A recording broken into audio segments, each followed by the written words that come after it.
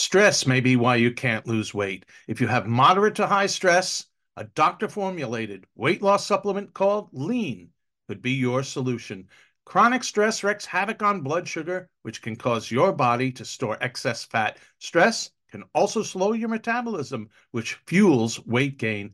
And you know all about stress eating and sugar cravings. Now, the good news. The studied ingredients in Lean have been shown to help maintain healthy blood sugar levels, help optimize metabolism, and keep your appetite under control. If your life is a bit stressful and you want to lose weight, add Lean to your healthy diet and exercise lifestyle. Get 15% off and free shipping at takelean.com and enter Victor15. That's promo code Victor15 at takelean.com, takelean.com. Statements have not been evaluated by the Food and Drug Administration. This product is not intended to diagnose, treat, cure, or prevent any disease and is not a substitute or alternative for care from a healthcare provider.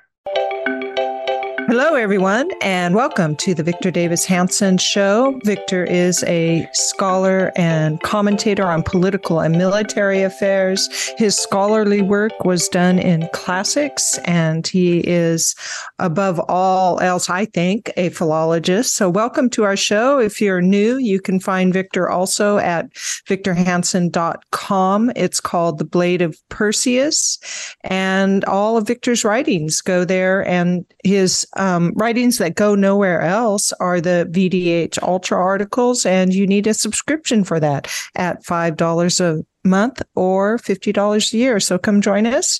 You can join us for free and get on our mailing list for his newsletter, which is, 4 times a week or so, and it's the recent articles and things that are on the news site. So come join us. Well, Victor, hey, wait, Sammy, you said.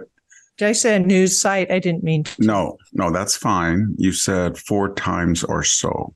I take pride in that. In the paywall, every day there's a column, right? Yes. American Greatness and the Tribune syndicated column. But then rather than doing 4 new people, I try to do 3, but I do 800 words usually.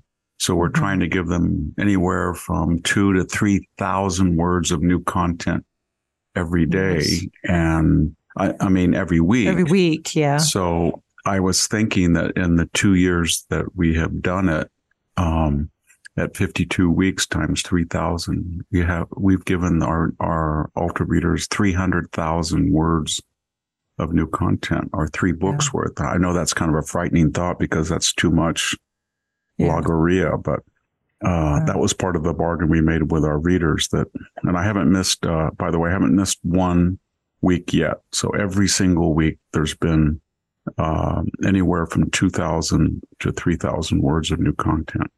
Wonderful. And so everybody come join us. And then we do these podcasts too. So you can find Victor at both places.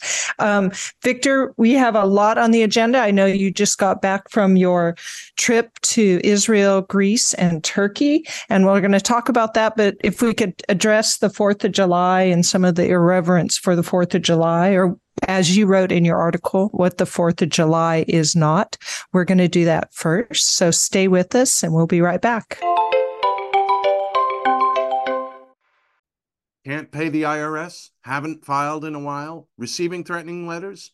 Yeah, it's about to get worse. The IRS is hiring an army of agents targeting hardworking Americans like you. You need warriors on your side. You need Tax Network USA. Tax Network USA has brilliant strategies to solve your IRS problems quickly and in your favor. For instance, they've discovered a limited-time special offer that the IRS is willing to waive $1 billion in penalties. Find out if you qualify before it's too late. Never call the IRS alone. Let Tax Network USA attorneys handle it.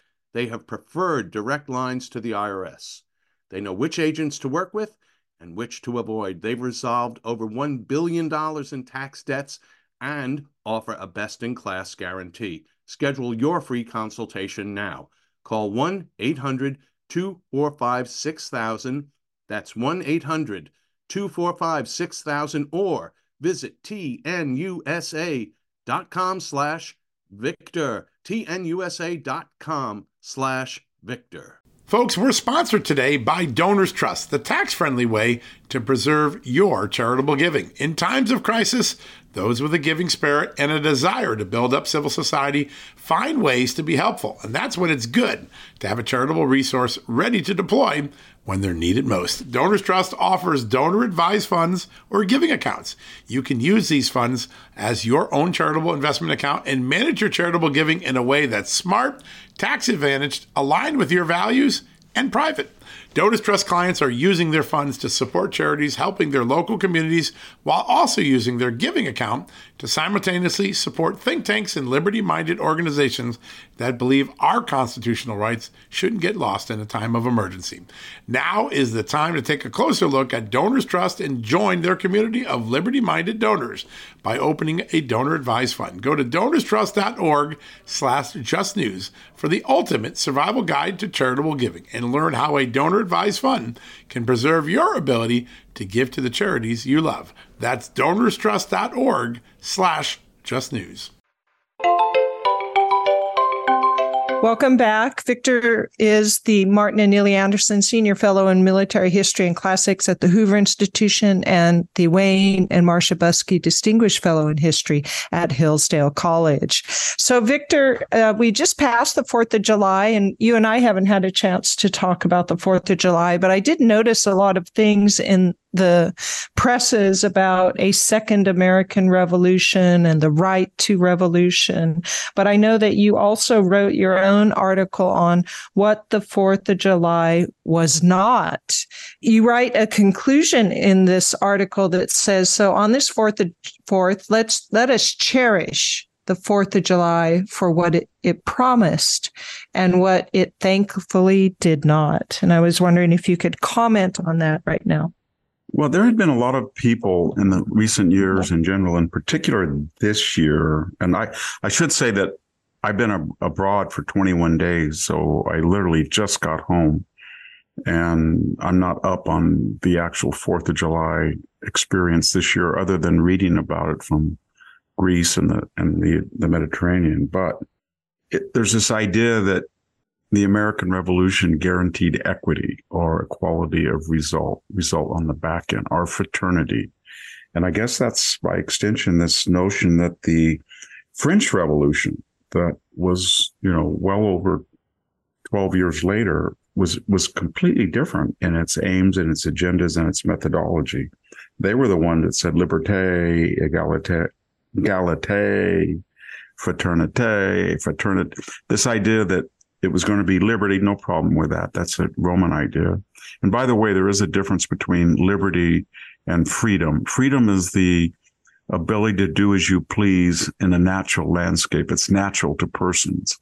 Liberty is more the protections of the individual within a state or a social context. German, and that's why they have different roots. We always go back to philology.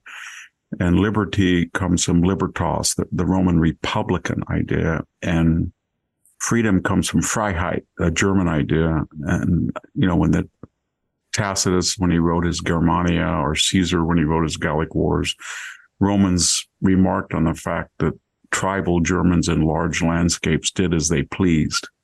Mm-hmm, yeah. American Indians had a type of freedom, but it's a very different thing than freedom within the context of a social organism, congestion, conflicting agendas and opinions. So we have no problem with liberty, but our Constitution never said we were going to be egalitarian. They said they were going to give people, the Declaration said we were born equal. All men are created equal, not die equal. And the second thing, of course, is fraternity. There was no idea that we were going to have some kind of group think or social union or a huge Rotary Club or a huge church or there was no government interest in doing that. And so to do that, and why wasn't there? Because to make people equal on the back end or egalitarian, by coercion requires a degree of government that the founders were afraid of. And they thought, you know what? There's some things that we don't have the power to do. And if we were to create a new man, then we'd be in trouble. So I know they had Noah or a Noah Ordis Ordo Secularum, a new order, Novus Ordo Secularum, a new order of the centuries, and annuit coeptus. These are from Latin. That's from Virgil's Eclogue. But he smiles on our undertakings. So we had this idea there was something new, but we did not have a year zero. 1776 was 1776. It was not year zero, like the Jacobin Revolution in France that said, you know what, 1789 is year zero.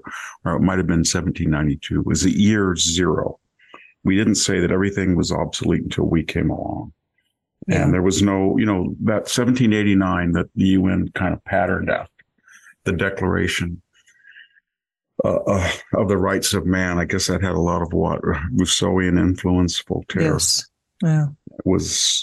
That was a very different idea. And they had words like social distinctions in proportion to their means, disturbing the public order. We didn't get into any of that.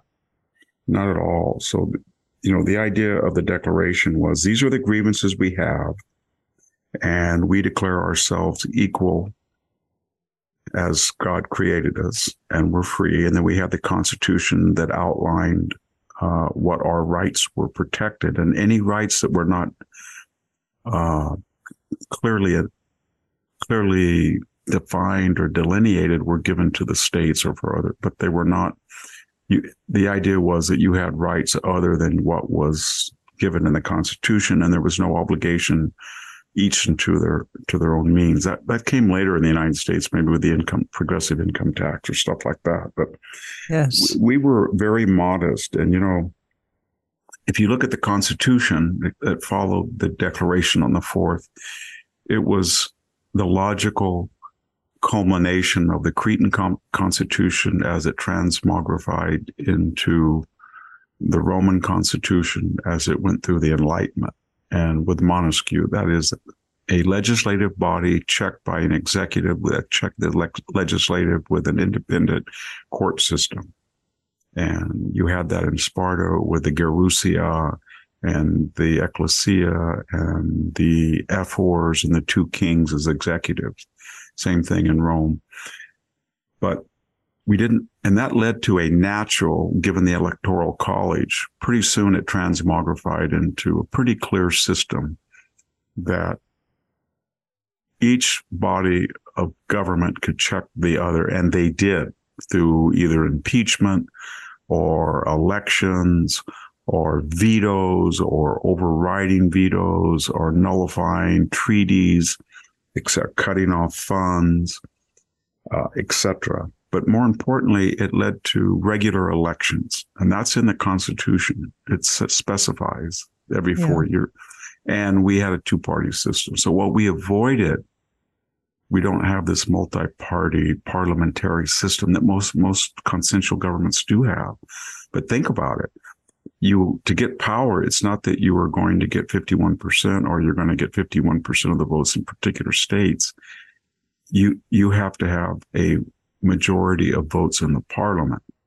And that means that doesn't necessarily have anything to do with the popular vote. You make backroom deals with 10, 20 different parties, and then they quit or they put you over a barrel and say, if you don't do this, our 8 members of our 8-party coalition is going to leave. So I don't know what Italy's had since 1945 with their new government, but I think they've had over 24 governments. And you can see Margaret Thatcher was never, the people of Britain never said that they didn't want Margaret Thatcher. She came into a room one day and John Major, they had an internal coup and threw her out.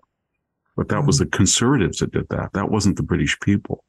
They just said, you're no longer the head of the Conservative Party and therefore we're in power and therefore you're no longer prime minister.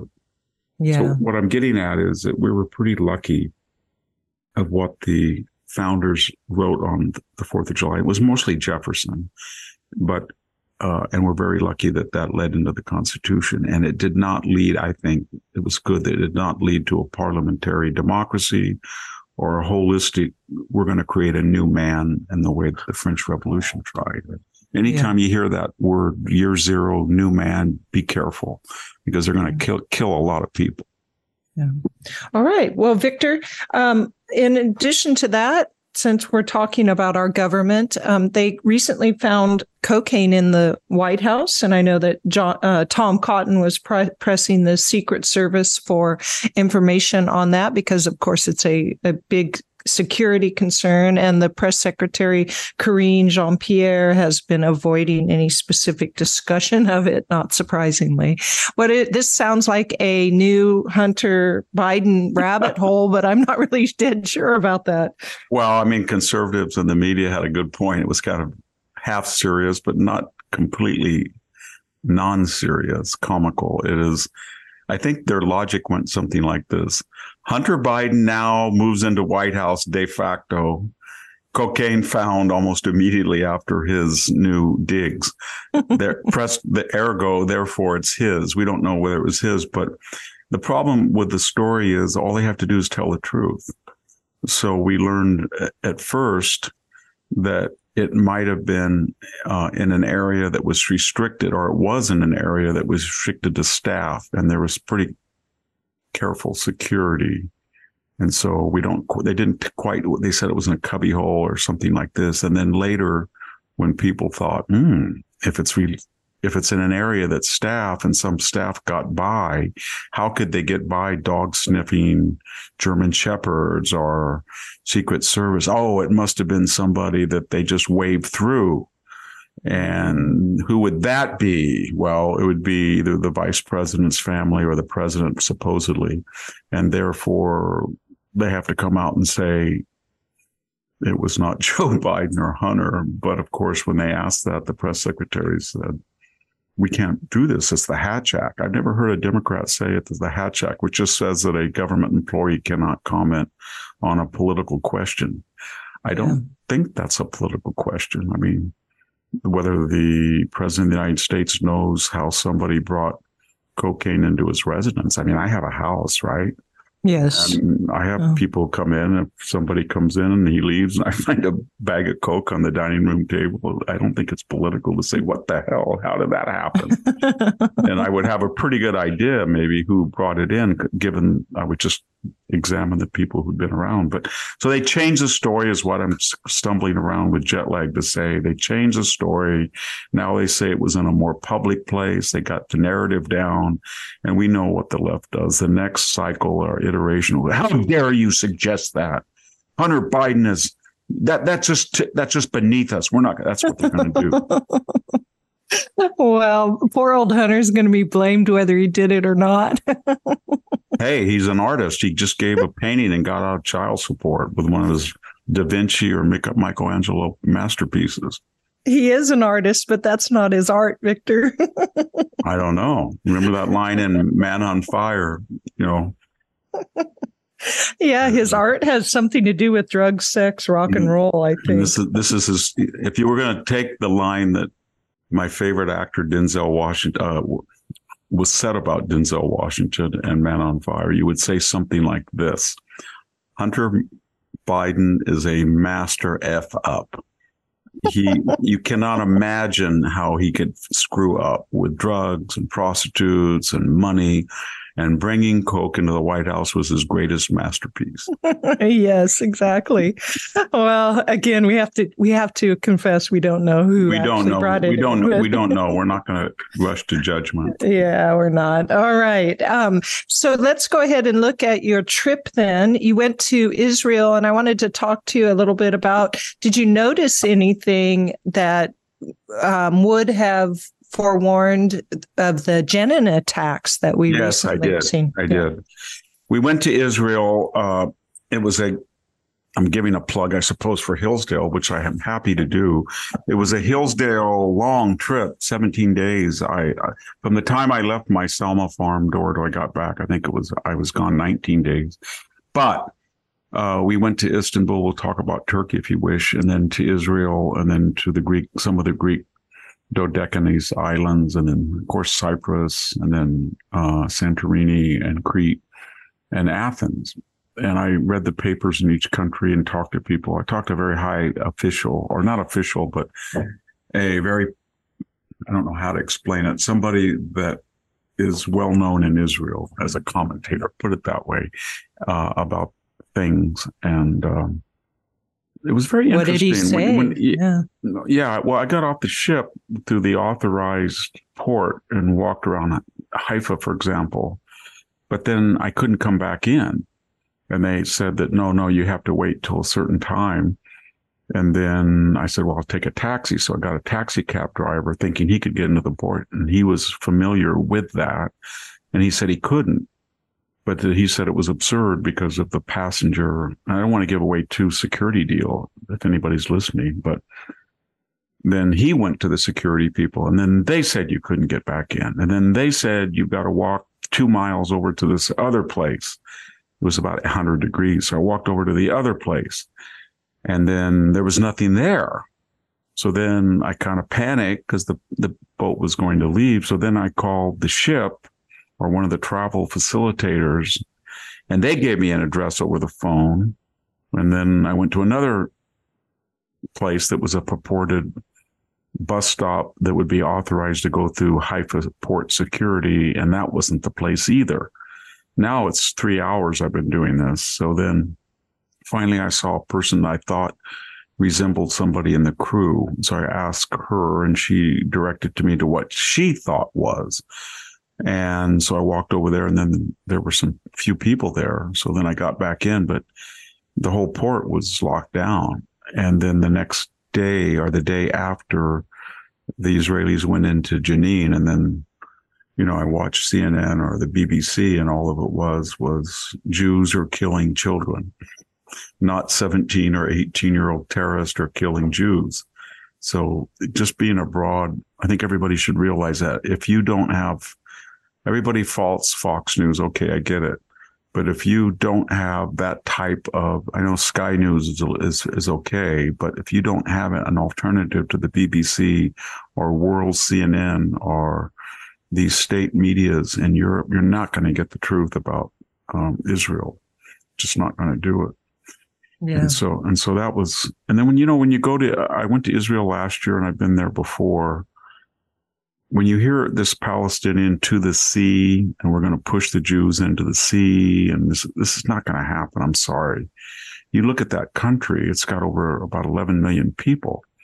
And I would say that when I first went there in 2004 or 3 during the suicide bombing, it was a prosperous country, but it is nothing like it is now. It is nothing like it is now. It is booming. I've never seen anything like it, the levels of wealth. I walked around the Israeli cities, and I did that last year, even though I had long COVID pretty bad. But I said to myself, where are the homeless? Is this like San Francisco? Is there smash and grab? Do I see people run out with shoplifting? If you go to a pharmacy, is everything behind bars? And this is supposedly a militarized state. And the answer is no, no, no. I think what Joe Biden and Gavin Newsom need to do is to call up a high member of the Israeli government of either party and say, could you come over here?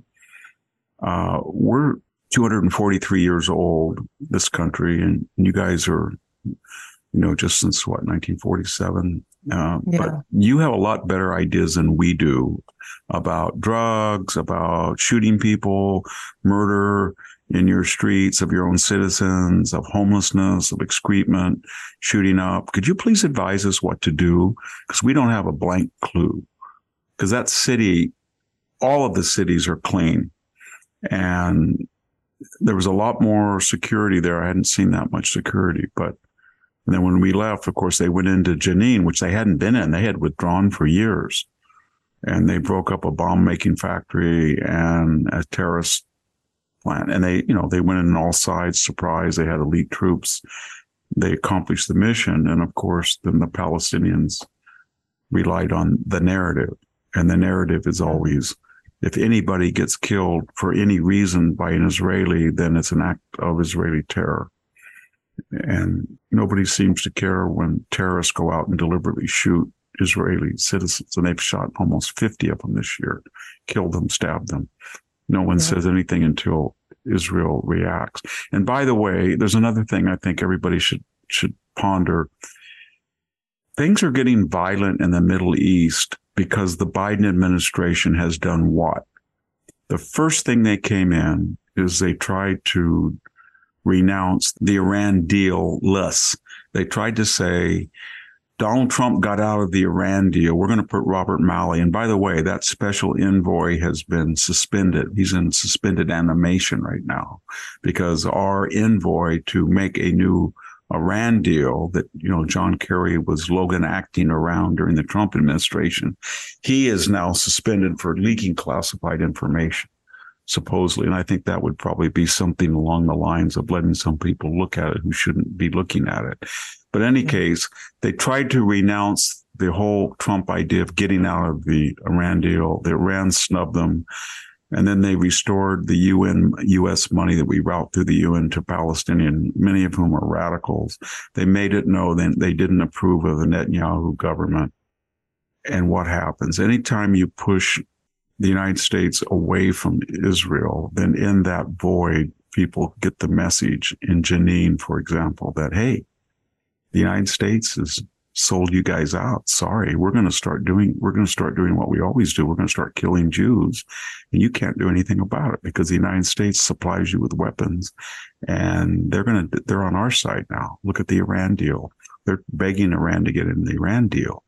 And look at the Saudis. They've even, they're done with the Abrams Accords, that kind of stuff. Yeah. So you're going to see a lot more violence as long as this administration's in power.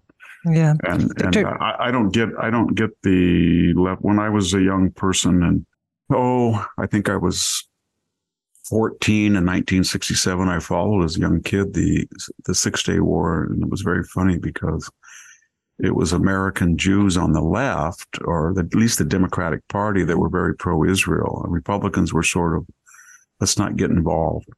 And today, without the Republican conservative movement, there would be no support at all for Israel because the left despises it. Yeah.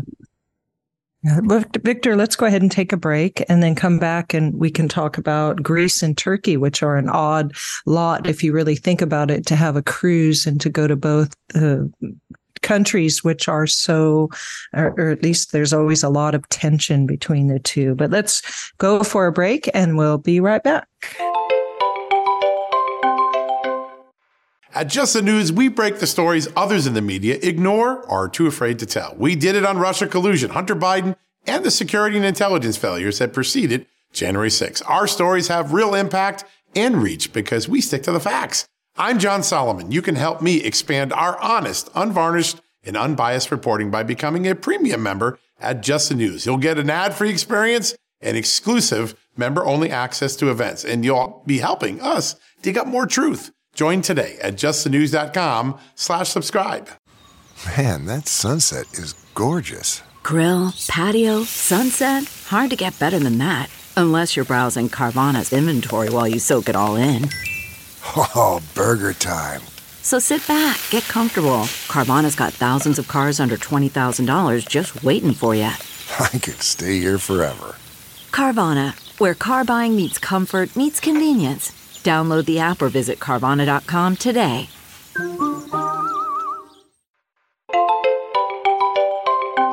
Welcome back. This is the Victor Davis Hanson Show, and we're turning now to talk a little bit about Greece and Turkey, unless you had anything else to finish off with Jenin. No, Jenin. Yes, No, Jenin. nothing. No, it was just, it's a garrison state. And Israel knows that if it does what it does is it has a magical number. So Palestinian goes in, and about 100,000 Palestinians go through across the wall into Israel. So think of that for a second. It's not, the attitude is not, okay, this was a historical disagreement, but we're in the 7th and 8th and, decade. We're in a new century. So we're going to show you Jews. We've got the West Bank, and we're going to outproduce you. So we're going to survey the entire Arab Middle East and the oil company, and we're going to quid pro quo with the Kuwaitis and the Saudis and the Libyans, and we're going to get so much, and the Emirates, we're going to get so much Arab oil money, and we're going to make a blank bonanza here, a utopia. We're going to make Dubai right next to Israel, and we're going to show everybody what we can do. And they can. They're very bright people. Yeah. But that's not the agenda. The agenda is we're going to kill Jews and we're going to push them into the sea, and that's not going to happen. Yeah. And so they understand that they don't have the power to do that, and they have 100,000 people who are going into the awful Israel, so to speak. Sort of like, we can talk about the immigration, because the same time this was going on, there were furious riots in France. And the idea, again, is if I'm from Morocco or Tunisia or Algeria or Somalia or Chad, and I immigrated to France and I didn't obtain parity because I was doing menial jobs. Yes, that's true.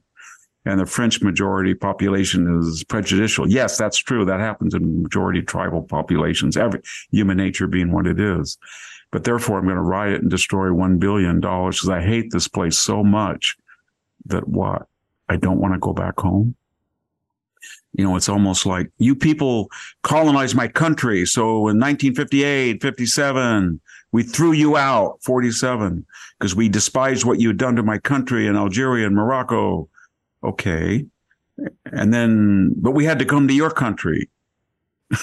So I can understand human nature being what it is if their attitude was, you colonized my country. And we won't get into whether colonization was a net plus or minus for the colonial powers, because there's a lot of scholarship that suggests they didn't really come off like bandits like everybody thought they did. But nevertheless, put that aside. But their attitude is, you colonized my country and you screwed it up. So I want to, go back to France? And is that their attitude? So I can screw your country up as payback? That would be a bad thing, but it's human nature, right? You could understand that. Yeah. But it's not that. It's, I don't like my country in Algeria. I don't like Chad. I want to go to Europe because it's wealthier and it has more opportunity and it functions, and there's a sewer system that works, and there's medical care, and there's food and I want to go there. But once I get there, I want to romanticize the country under no circumstances that I don't want to go back to. And I want to have now immediate complaints about the exploitation because I did not achieve parity, sort of like our illegal immigration. Yes. And I always go back to that incident. I know people are sick of it, hearing it, but I had a very bright student. And one day in 187 during that protest, remember Prop 187 that was going to deny state services for those who were here illegally, which, by the way, passed overwhelmingly. And the Supreme Court, the California 9th District was all prepared to throw it out before it even passed. And they threw it out in, I think, 3 days. So the people spoke, and then they didn't speak. They were robbed of that voice. But nevertheless, the student was in a protest of 187, burning the American flag, and they had a big Mexican flag. And I said, I tutor you. Why in the hell are you waving the flag? Under no circumstances you want to go back to that country, and you're burning the flag of the country that you're angry that you might not be able to stay in. And he just said, it's irrational. I remember, he said, it doesn't make sense. I agree. Well, that's the same thing. If you don't like France and you hate the colonialist and you feel you're victims of oppression, well, then go back to the utopia in North Africa. It's easy to do. It's not that far. But same thing with all of these European countries. I don't understand what they're doing. There's this huge influx of people from the south to the north, and there's got to be a rationale for it. Is it because the European socialist EU experiments failed and they're like H.G. Wells' Eloy? Their fertility rates in some countries are 1.3. They're a bunch of old, decrepit white people that their ancestors created this great system. Heroic people at Verdun, heroic people in the RAF. I don't know. But it's very bizarre that the Europeans would welcome illegal aliens in the millions, unlike the people they despise in Hungary or Poland or the Czech Republic that don't have these problems because they're so-called not as sophisticated as Western and Northern Europeans. But nonetheless, they bring them in, and then these people want parity. That's what the West tells them. And the left says, here's the rights of man. And you have right to fraternity, and egalitarianism. Oh, you just came and you're dirt poor and you don't know French and you have no skills, but our Constitution promised you fraternity. And so, it's your fault, France. It's your fault, French people, that you didn't give these people parity immediately, so they're going to riot. And I know I'm simplifying it, and there's exploitation and racism. I get that. But there was no reason to go to France if you don't like France. Unless, and again, I'm getting back to that, unless your agenda is to take over France. If these people who are rioting are saying, you know what, they came and took over Algeria and we took them out, kicked them out. We hate them so much. Now we're bringing the war home to them. And this is offensive and we're going to multiply. And Islam is going to be the dominant religion and we're going to push them out of the country. And it's going to be a reconquista in reverse. Okay. I don't approve it. I think that would be horrendous. But if that's their logic, I can understand human nature being pretty pathetic. But I don't think that's their logic. I think I got to get out of Algeria because everything is a mess. And I want to go to France because everything's good. But then I want to live in France like an Algerian. And implicit in that rationale is there's got to be a lot of us in our community from Algeria or Morocco in France. So we have our own community. But secretly, we don't want to be the majority if we don't assimilate and integrate and become Frenchmen, because if we do, then we're going to turn it into what we left, right? So we want 51% of the population to be French with antithetical civilizational ideas to the ones that we brought from Algeria. Now, some of you say that is solely a liberal, Victor. That's race. It has nothing to do with race. It has everything to do with culture. Yeah, and like absolutely. I said, there's another anecdote I could simplify. I had another friend that I went to first grade with, and about 20 years ago, his son was playing on a team opposite my son. We were in about 5 Hispanic communities. One of them was very, very poor, and it was 100% Hispanic, but mostly from illegal aliens. It had a high crime rate. And I said, "Hey, Raul, how are you doing?" He said, "Oh, I'm just here. My son used to go to this high school." I said, "Well, what did you do?" He said, "Well, he moved to another town." And I said, "Why?" And he said, "Well, this is more diverse, meaning it's not all Hispanic from Mexico unassimilated." And I said, "Well, why would you do that?" And he said, "Well, why do you think I left Mexico, Victor, when I was a kid? I don't want to recreate it here. And if this school that my son is at becomes like that school, then I'm going to move to another school and another school and another school, because I left Mexico because I did not want to live in Mexico. I like Mexican food. I like Mexican music. I like Mexican fashion. I like some attributes of Mexican society. But the totality of Mexican culture is Mexico. And that didn't work for me. This country works for me. I thought that was pretty honest for him to tell me that. Yeah, yeah.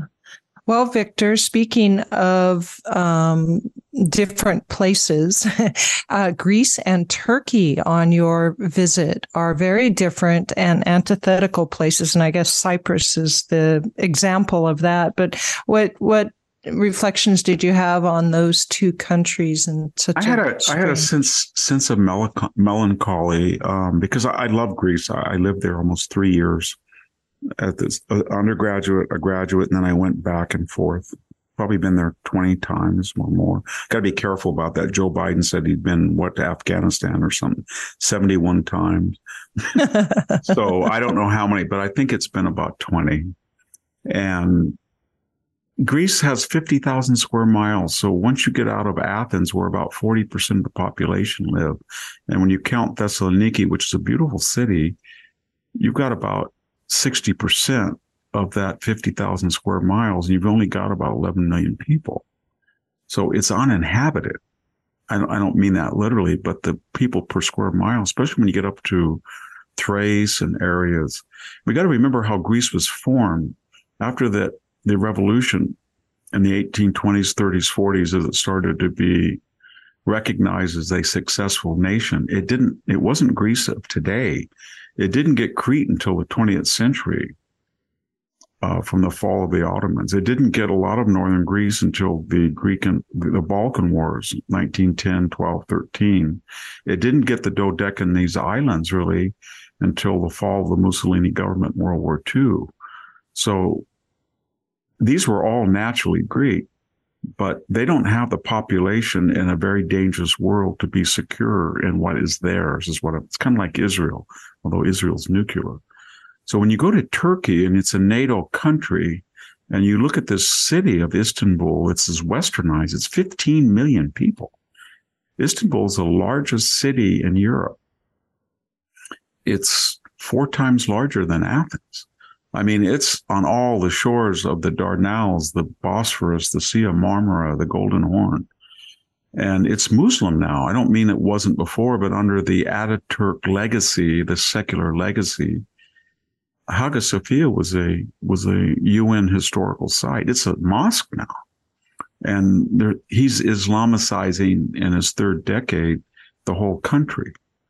And so just 6 months ago, he threatened Athens by saying, one morning you're going to wake up and you don't know what's going to, sort of like, it was kind of a riff on Chuck Schumer to the Supreme Court. Remember that? Gorsuch, Kavanaugh, you sowed the wind, you're going to reap the whirlwind, you don't know what's going to hit you. Well, that's what basically he said that, only he described a new Turkish missile that he said would come into Athens. And he said that the islands in the Dodecanese, and then especially the triad of Lesbos, Chios, and Samos that are right near the Turkish coast will be Turkish, and he has overflight. So when you see this beautiful country of Greece, and I'm not criticizing Turkey, the coast of Turkey, which was ancient Greek Ionia, is very prosperous, unlike a lot of the interior, but it's suffering a lot. It has a very high inflation rate. And I felt kind of bad because when I went places, the Turkish tourist industry is really hurting. I don't know if it's a mixture of COVID.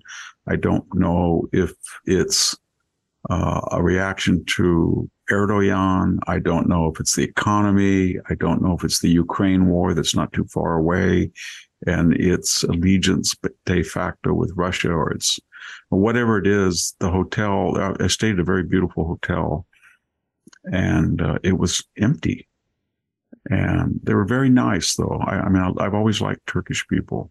But when you go to Athens, it's just booming. If you go to, I always swore, ever since I went there in 1973, 50 years ago was the first time I ever went to Greece. I just turned 19, and I turned 20 there. But I always swore I would never go to Santorini-Thera in July, and I did this time. And it was like Disneyland on the 4th of July in the old days. You couldn't even move. It was so crowded.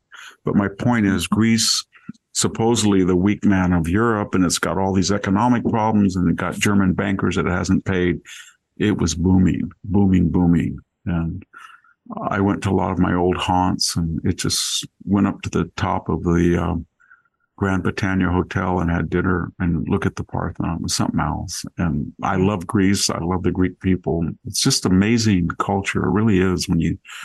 I had kind of a sense of Eeyore melancholy because I had just finished the end of everything, and I had written this chapter on the fall of Constantinople, and I had just written and read in Byzantine Greek and some Italian descriptions of what had happened the 7 years following Black Tuesday, May 29th, 1453, when the Morea, that's the medieval term of Franks for the Peloponnese, but the Greek Principate that was kind of divorced. It was part of the Byzantine Empire, but it was hard to connect physically given Turkish galleys in the Mediterranean and the Aegean. But Mistras was a beautiful Byzantine city, and they tried to defend the Hexamilion, the 6-mile fence, pretty much where the Corinth Canal is today. And they were overrun by 100,000 Ottomans, and a lot of people were wiped out. And then the Ottomans took over all of Greece and held it all the way until 1821. Yeah. And so when you read that and you're writing about it and you're there in Greece and everything looks beautiful and the country is booming and they're such a competent people. Another thing that struck me, I got this irrational anger at Gavin Newsom. No, I did. It's not irrational. Trust me, it's rational. But I hope if any of you listeners are living in California, when you go to Greece, we have where I live on this farm has almost the same latitude as Fremont, California. And we're in a Mediterranean climate. The San Joaquin Valley and the foothills look like Greece.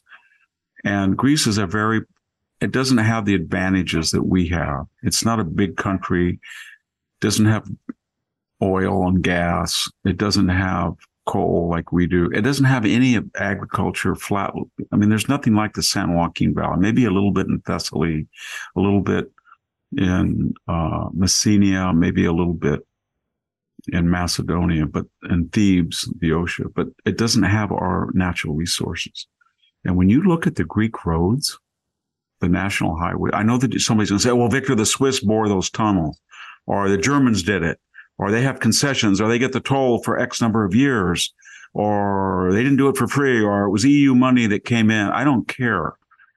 When you navigate around Greece, the roads are much nicer than Californians. And that was not true when I went in 1973. I remember leaving California in 1973 and driving down the 99 freeway, and many parts were already 6 lanes and there was no traffic. I can remember the newly opened I-5. I would cruise around there at 70 miles an hour. It's not, I came home today. It's not getting behind, a line of semi trucks in the left lane. And then you look at Greece in it took me 6 to 7 hours to drive to Sparta in the old days from Athens. It took 3 hours to get out of the city. It has a beltway now. You can get from Athens to Corinth in less than an hour. You can get to Nauplia in an hour and 45 minutes or less with a new road. You can go all the way down to Mantinea and the big junction there in 2 hours. It's just striking. So what did we do in California? What did they do right? They invested in roads and we invested in Medi-Cal. Basically, if you look at the budget, we went from 30 to 35% infrastructure, dams, aqueducts, highways, 6 or 7% Medi-Cal to almost half the budget. And it's just a tragedy. And then we've got Stonehenge right 7 miles from the farm. And on the way home, we can't come down. It's been 4 years now. I can't drive down Mountain View Avenue because Stonehenge is there. And Stonehenge doesn't move. It just sits there like Stonehenge, this big overpass that's being slowly, and then they have to wash the graffiti off. It's already old before it's new. And it doesn't work. They haven't laid 1 foot of functional track, and they're up to $15 billion. It's going to be a debacle. If they had just said, you know what, let's hold off Stonehenge for 20 years until we're sophisticated enough how to build it, or we'll have to go over and look at what Germans and Italians and French do, and we'll copy them because we don't have that type of expertise anymore in high-speed rail.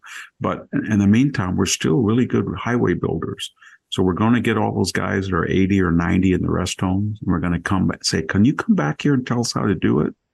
You're like Mycenaeans, and we're in the dark age, and we need to know how to put a lion gate or a tholos tomb in. And we've forgotten how to do it. So could you do it? Just show us how. And here's the money. We want 6 lanes 101, 6 lanes I-5, 6 lanes 985. And then we'd be fine. Yeah. Yeah. I don't see that coming. Well, Victor, let's take our last break and then come back and talk a little bit about policy going on in America. I think there's some new story on reparations for African Americans. So stay with us and we'll be right back.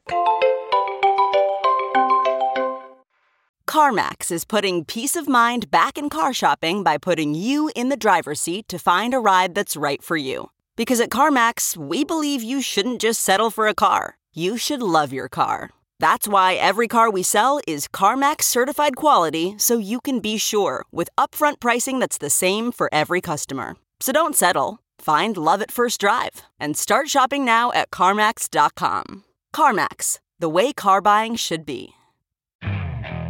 Okay, picture this. It's Friday afternoon when a thought hits you. I can spend another weekend doing the same old whatever, or I can hop into my all-new Hyundai Santa Fe and hit the road. With available H-Track all-wheel drive and 3-row seating, my whole family can head deep into the wild. Conquer the weekend in the all-new Hyundai Santa Fe. Visit HyundaiUSA.com or call 562-314-4603 for more details. Hyundai, there's joy in every journey. We're back. You can find Victor on social media as well as his website. His handle at Twitter is at VD Hansen, and you can find him on Hansen's Morning Cup on Facebook. So come join us. There's also the Victor Davis Hansen Fan Club, which is not affiliated with us, but they do a great job of posting things that Victor does and finding them from the archives as well. So it's a really great fan club to join. Victor, they've recently come out with something new on this reparations for African Americans. I think it is that Black men should not have to pay for child support for some reason. It seems to me that would start to even erode more, if it's possible, the family structure in the Black community. But you think? Well, first of all, I don't think a lot of people comply with child support, but to the degree they do, our California Reparations Commission has decided that puts a hindrance on Black people, Black men, because they're supposedly having children and they're not around to give their time, and therefore they get fined because they didn't meet their obligations, and therefore they can't get competitive work because they're either under court order or they're giving too much of their income. And of course, what's missing in this equation is one honest man saying, wait a minute, Black people are as brighter than anybody else. We don't need special consideration. Instead of worrying about the government excusing us from our legal responsibilities, let's not ever incur any legal encumbrance. Let's make sure that the Black family's divorce rate is comparable to any other group. And to the degree it's not, let's work at it. You know, it's so tragic because, as I keep saying, I went to the Hoover Institution. I'm not just trying to patronize people, but I can tell you that there were some very brilliant people there. But the two most brilliant people I met, hands down, were Tom Sowell and Shelby Steele. And I would have lunch with Tom on a regular basis. And he just laid it all out. We didn't even talk about race very much. But there was always a sense of tragedy because he was trying to explain how brilliant the Black community had been under real oppression. And they were sort of like the Greeks under Ottoman rule. They persevered, they endured. And the last thing they needed was Lyndon Johnson's Great Society program to come in and destroy that responsible ethos and say, we're going to take care of it. And remember what LBJ said. Everybody remember what he said. Because we have his tapes. He said on tape to a Democratic, I think it was a senator, when they asked him about the Great Society, he said, we're going to have the N word for the next 200 years voting Democratic. So he was not the great liberator or enlightenment. He was a cynical SOB who was an out and out abject racist. But my point is, when you read what Tom wrote on economics, or you read what Shelby wrote way back about teaching at San Jose State and grading papers. And it's very tragic because all people had to do was just there. It was there. It was all outlined. This is what's happened. The government did it. We're a resilient group of people. We have it within ourselves to excel, and we can do it. And then what was the reaction for all the people who were beneficiaries of the affirmative action and all these great society bureaucratic positions? Oh, you're a sellout. You're an Uncle Tom. Well, what the subtext of that was, yeah, we can do it, but why should I do it when they're giving it to me? And you're ruining that pipeline of government funding. You're poking holes in it. So we're going to hate you. And so not only did they have the wage of being a Cassandra, of speaking the truth in the desert, so to mix metaphors with the New Testament, voice crying out in the wilderness, but people vilify them for that. It didn't make sense. Yeah. And when I say people, I mean people other than blacks, like white liberals. White liberals cannot stand brilliant conservatives because they have this sense of patronizing. You can feel it. It oozes out of them like oil. It's like, wait a minute. I am so liberal and I vote for all these programs with my tax dollars to give to you people. And you don't appreciate that. After all, what I do for you, and what the subtext was, I don't want to be around black people. That's what they're thinking. So I give you all this money rather than, I'm not going to give you any money any more than I give anybody else, but I'm going to work with you and integrate and assimilate and work in the inner city and try to get competitive schools and school choice and take on the teachers unions with you. None of that. They don't want to do that. No. Oh, it's really tragic, this reparations committee, because all they're doing is alienating people. So it's just, we had the NBA woman star, and she said that this was a trashy country because you tell me what a multimillionaire professional sports woman in a sport that is dominated by African-American women and not subject to disparate impact or, proportional representation. Nobody has a problem with the women's, National Basketball Association being predominantly black. Nobody cares. But if baseball doesn't have, 70% black or 60% black, then all of a sudden it's racist, and it's got to reach out. And that means, well, whites are underrepresented and blacks are underrepresented and Latinos are overrepresented and Asians are way underrepresented. But we have to worry about blacks being overrepresented again. It doesn't make any sense. No. And we don't want Asians overrepresented at Harvard, but we want blacks overrepresented more than 13% of the Major League Baseball. That doesn't make sense. And so we have this 4th of July. This got me. And there was another African-American singer who was singing that went on viral about putting new lyrics into the national anthem to show her rage at America. It's the same thing. I don't get it when people, Oprah's she gave a graduation speech and went off on the United States and racism. This all started with Obama. It really did. I mean, there was tension and anger from the 60s, but Obama mainstreamed it and institutionalized it. And remember what he was doing. He was a guy who grew up half black his grandmother was a banker. And he went to prep school. I never went to prep school. He went to prep school. He went to Occidental, and on a scholarship. He went to Columbia on a scholarship. He went to Harvard Law School on a scholarship. He got immediately in a tough job market, a job at University of Chicago. He didn't fulfill his book on contracts, of course. And then he's lecturing people about how he suffered and how people like him have suffered.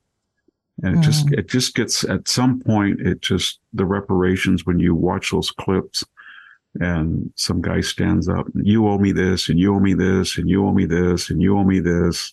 And then you turn on the TV and, there's rioting in France, and we had the George Floyd riots. And you want to say, you know what? We're 6 generations from anybody that had a slave in the South. And we're 6 generations from anybody who was a slave.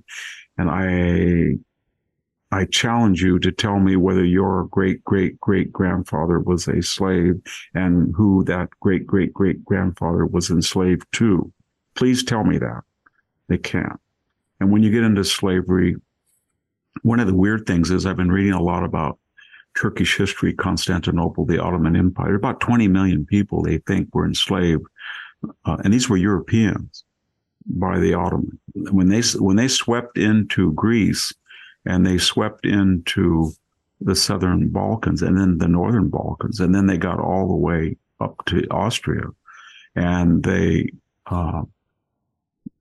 swept into North Africa. There were a lot of people who had been Roman there, who were Italian and other people that were not today's Arabs. They were either indigenous people or they were Europeans that were living there. They enslaved them all.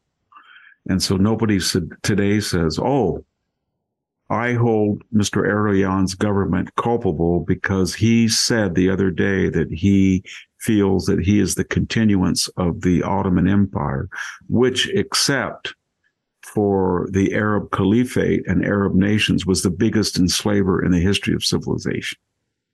And I don't know, there's an argument whether 14, 11 million people were shipped out of Africa to the Middle East versus the 10 to 11 in the New World. A lot of people have made the argument there was more shipped to the Middle East, but I can guarantee you that you're never going to get an apology out of the Saudi government. You're not going to get an apology out of the Egyptian government. You're not going to get an apology out of Jordan. You're not going to get an apology out of Hamas. And you're not going to get an apology out of the Palestinian Authority of having slavery institutionalized in their culture. Yeah, they still do it today, basically. Yeah, I mean, they call it human trafficking, but it's the same thing. There's slaves in Africa. There's millions of people who are indentured servants in Africa. The word slave comes from Slav. It was the idea of the Ottoman. The Ottomans went up and down. The Barbary pirates, the Ottomans, officially, they went up and down the coast of North Africa. They went to the southern coast of Europe. They went all the way. They got near Venice. And what did they do? They went up and down Dalmatia. They raided. They destroyed Christian villages. They kidnapped people. They took people that were old and killed them. They put people who were able-bodied. They made them slaves. Good-looking boys, they castrated them for the various regional harems. Good-looking girls, they used them in the harem. That's just a fact. Nobody today is holding Turkey responsible for that. I'm not even getting into the 1.5 million Armenians that the Turks killed. I'm not even getting into the Greeks that were set on fire at Smyrna and the 1 million people that were pushed into the sea, basically, with the failure of the great idea. Don't even get into that. But I tell you, the Turkish government doesn't care. It doesn't apologize to anybody. Yeah. And when Barack Obama in his apology tour went over there and he started apologizing for us in front of Erdogan, that was pretty humiliating. Yeah. The greatest history of enslavement in the world, and he's over there apologizing for us. And it made me cringe. But anyway, there's a lot of historical ignorance. And the problem with all of this historical revisionism is that once you start looking and fixating on the past, and you do it for contemporary political, economic, social advantage, then it's over with. All you do is regurgitate and vomit out the past. You don't look at the present. You don't look at the future.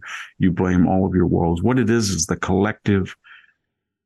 It's the collectivization of the therapeutic mind. So in the 60s, we had, the young man who gets his PhD or his JD, his MD, his parents sacrifice.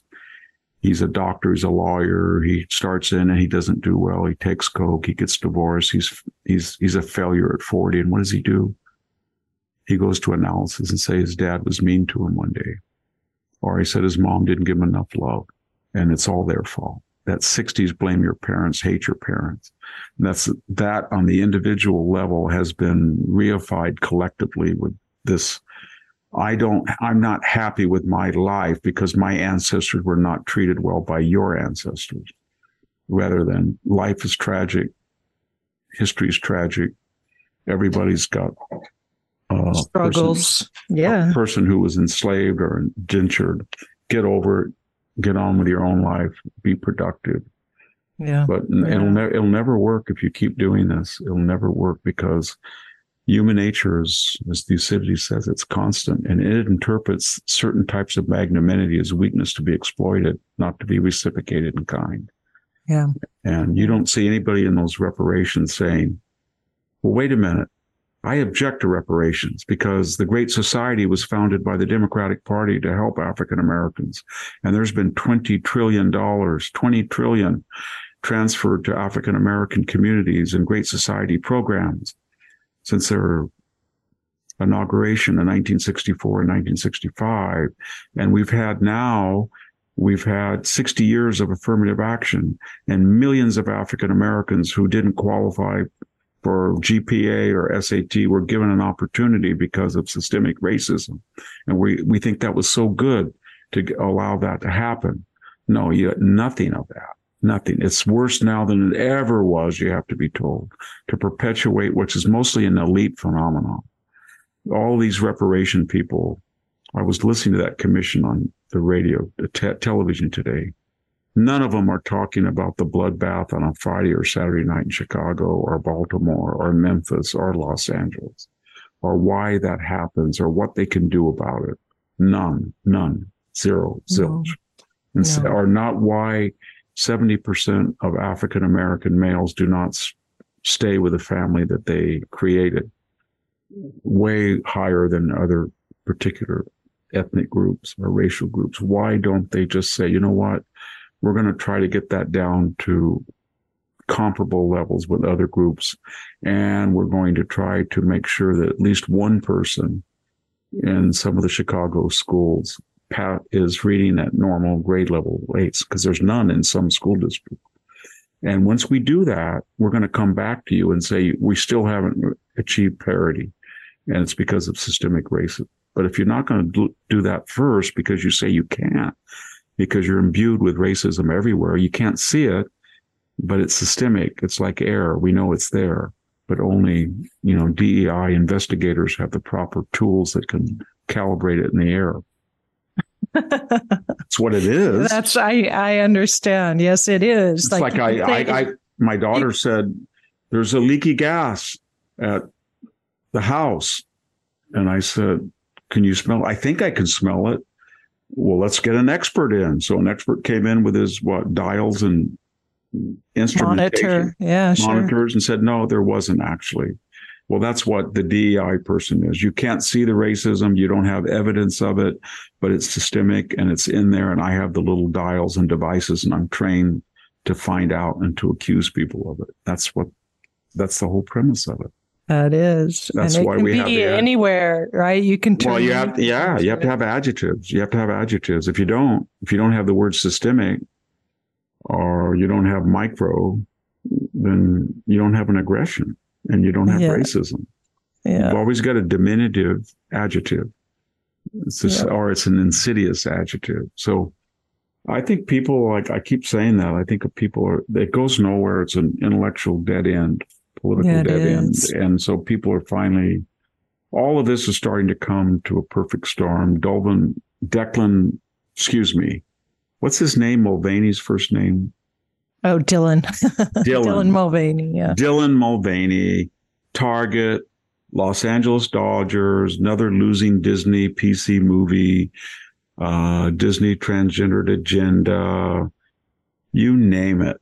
It's like the Biden whole thing. People are getting sick of all of it. They're threatening to Budweiser Ben and Jerry's, because Ben and Jerry's said that America is built on nothing but stolen land recently for the 4th of July. They want to get back Mount Rushmore. Ben and Jerry's had an ice cream. It was a neighborhood phenomenon. It went viral. I guess they had funny names. I don't like the ice cream, but they sold out for over $1 billion to a big company. And now they had in their contract, they get to mouth off and still be billionaire leftist, right? Yeah. So we want to get all this money. So we made this product. It's great. People like it. You can have the name. Give me $1 billion. But I have to be able to mouth off like I'm still a leftist, but I want the money. And so that's what they do. And give back. Hey, Ben. Hey, Jerry. I agree with you. This was indigenous land, one person on average for every 200 miles. Why don't you give them all of your homes first? Just call up the nearest indigenous tribe and say, you know what? I'm putting my money where my mouth is. Take my home. They never do that. No, they sure don't. They never do that. That's not the end of it all. Well, Victor, we're at the end of the show, and I have 2 comments from your readers. Since I forgot to ask you for the positive thing, we'll get the positive thing here at the end. One of them is titled My Secret Life with VDH, and this is by KK the Night Away. And she writes, I realized I was quoting Victor a little too often when a woman in my neighborhood asked me if my husband got upset about me spending so much time with this Victor person. Oh, wow. So that was a interesting one. And then we have from Mike Wilford. He says, more Jack. Great podcast. I, of course, enjoy hearing Victor's view of issues. I also enjoy Jack's input and would be happy to hear more. So for the great Jack Fowler, nice plug there. I thought. Yeah, Jack is very knowledgeable. Everybody should realize that. He's very, very knowledgeable about politics, and he doesn't talk about that. But I met Jack in 2001, right after I was asked to, I think everybody knows that story. I wrote guest columns. I wasn't a regular columnist until I think Rich Lowry called me up 5 hours after 9/11 and said, would you write a column for us? We'll see how you do. And I said, okay, but why? And he said, well, Ann Coulter wrote one about nuking Mecca and converting everybody to Christianity. We can't run it. She's mad at us, so she resigned. We have an open slot. And it's, by the way, Victor, it's $50. And you can do it twice a week. So I made $100 a week. I couldn't believe it for, 3,000 words. At that time, boy. It's amazing. That was good. Huh? Yeah. Oh, yeah. I was able to help my son at college, but, well, not too much at $50 a column. But my point is that's when I met Jack Fowler. Yeah. And we had a good relationship of Eeyore versus it's not that bad, Victor. And we went through the whole iterations of the Never Trump phenomena at National Review. I think that made us even closer friends. But anyway, he knows a lot, and I enjoy all of his insights on politics. We talk about 3 or 4 times a week with nothing to do with the podcast, just other stuff. Yeah, he's doing a great job at American Philanthropic, I believe is who he works with, and he's doing a great job for you on the podcast, too. He is. And so I appreciate that comment, and we'll try to get more of Jack in. And all right. Right news, good news. Well, as I said, I think it's 19 days from when I left my home. I came back. And the people who were here did a wonderful job house sitting. I'll just give his first name, Matt. It looks beautiful. The dogs seem not as nostalgic for me as I thought they'd be because they probably like Matt better than me, but they are fine. The yard is in good shape. My truck, by the way, I have as I said, a 1500 Ram Eco Diesel, turbo diesel, can pull 12,000 pounds. Torque is amazing. No. I hear the words of my father. Don't ever pull anything with a 6-cylinder. Don't matter what they say. So my son heroically pulled it up. Only 7,000 pound trailer. It blew the turbo.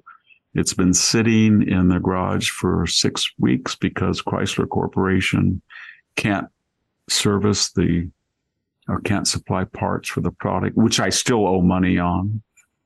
I said last time it was like a pacemaker. We have a recall on that defective pacemaker. You got to get out. It's going to kill you, but we don't have the part.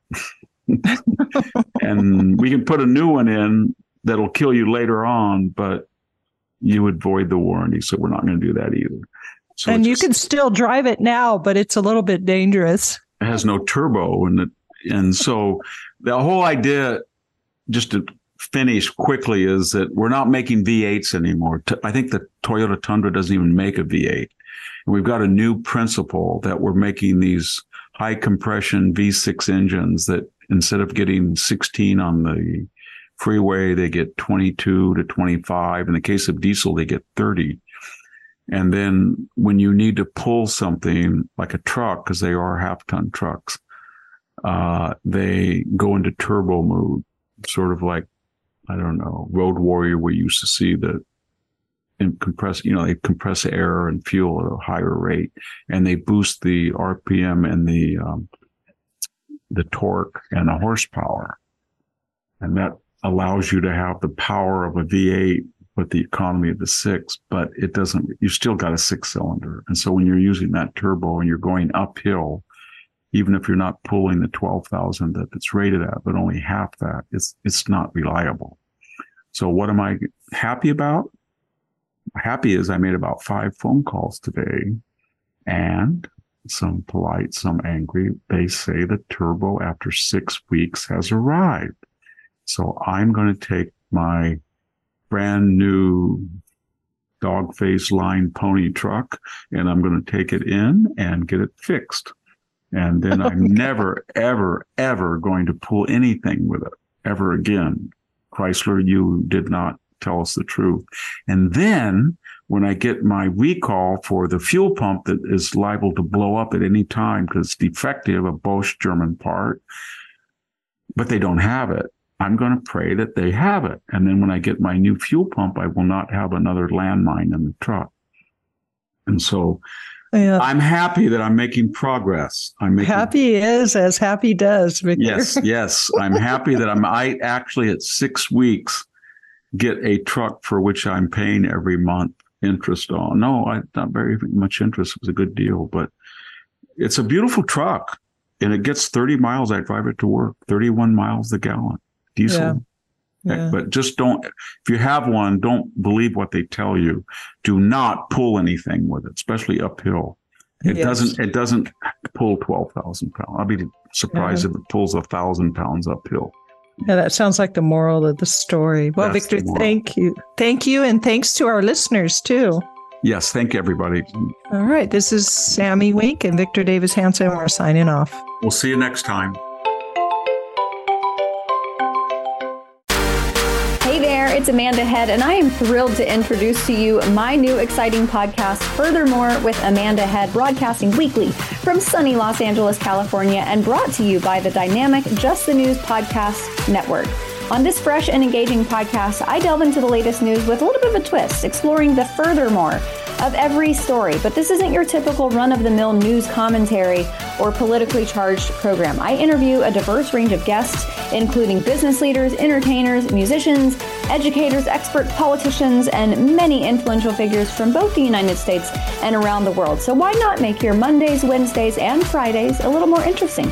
Tune in on your preferred podcast platform and discover Furthermore with Amanda Head on Apple Podcasts, Spotify, or wherever you listen to your favorite shows. And don't forget to hit that follow or subscribe button, and be sure to download the latest episodes. I can't wait to have you join me on this exciting journey.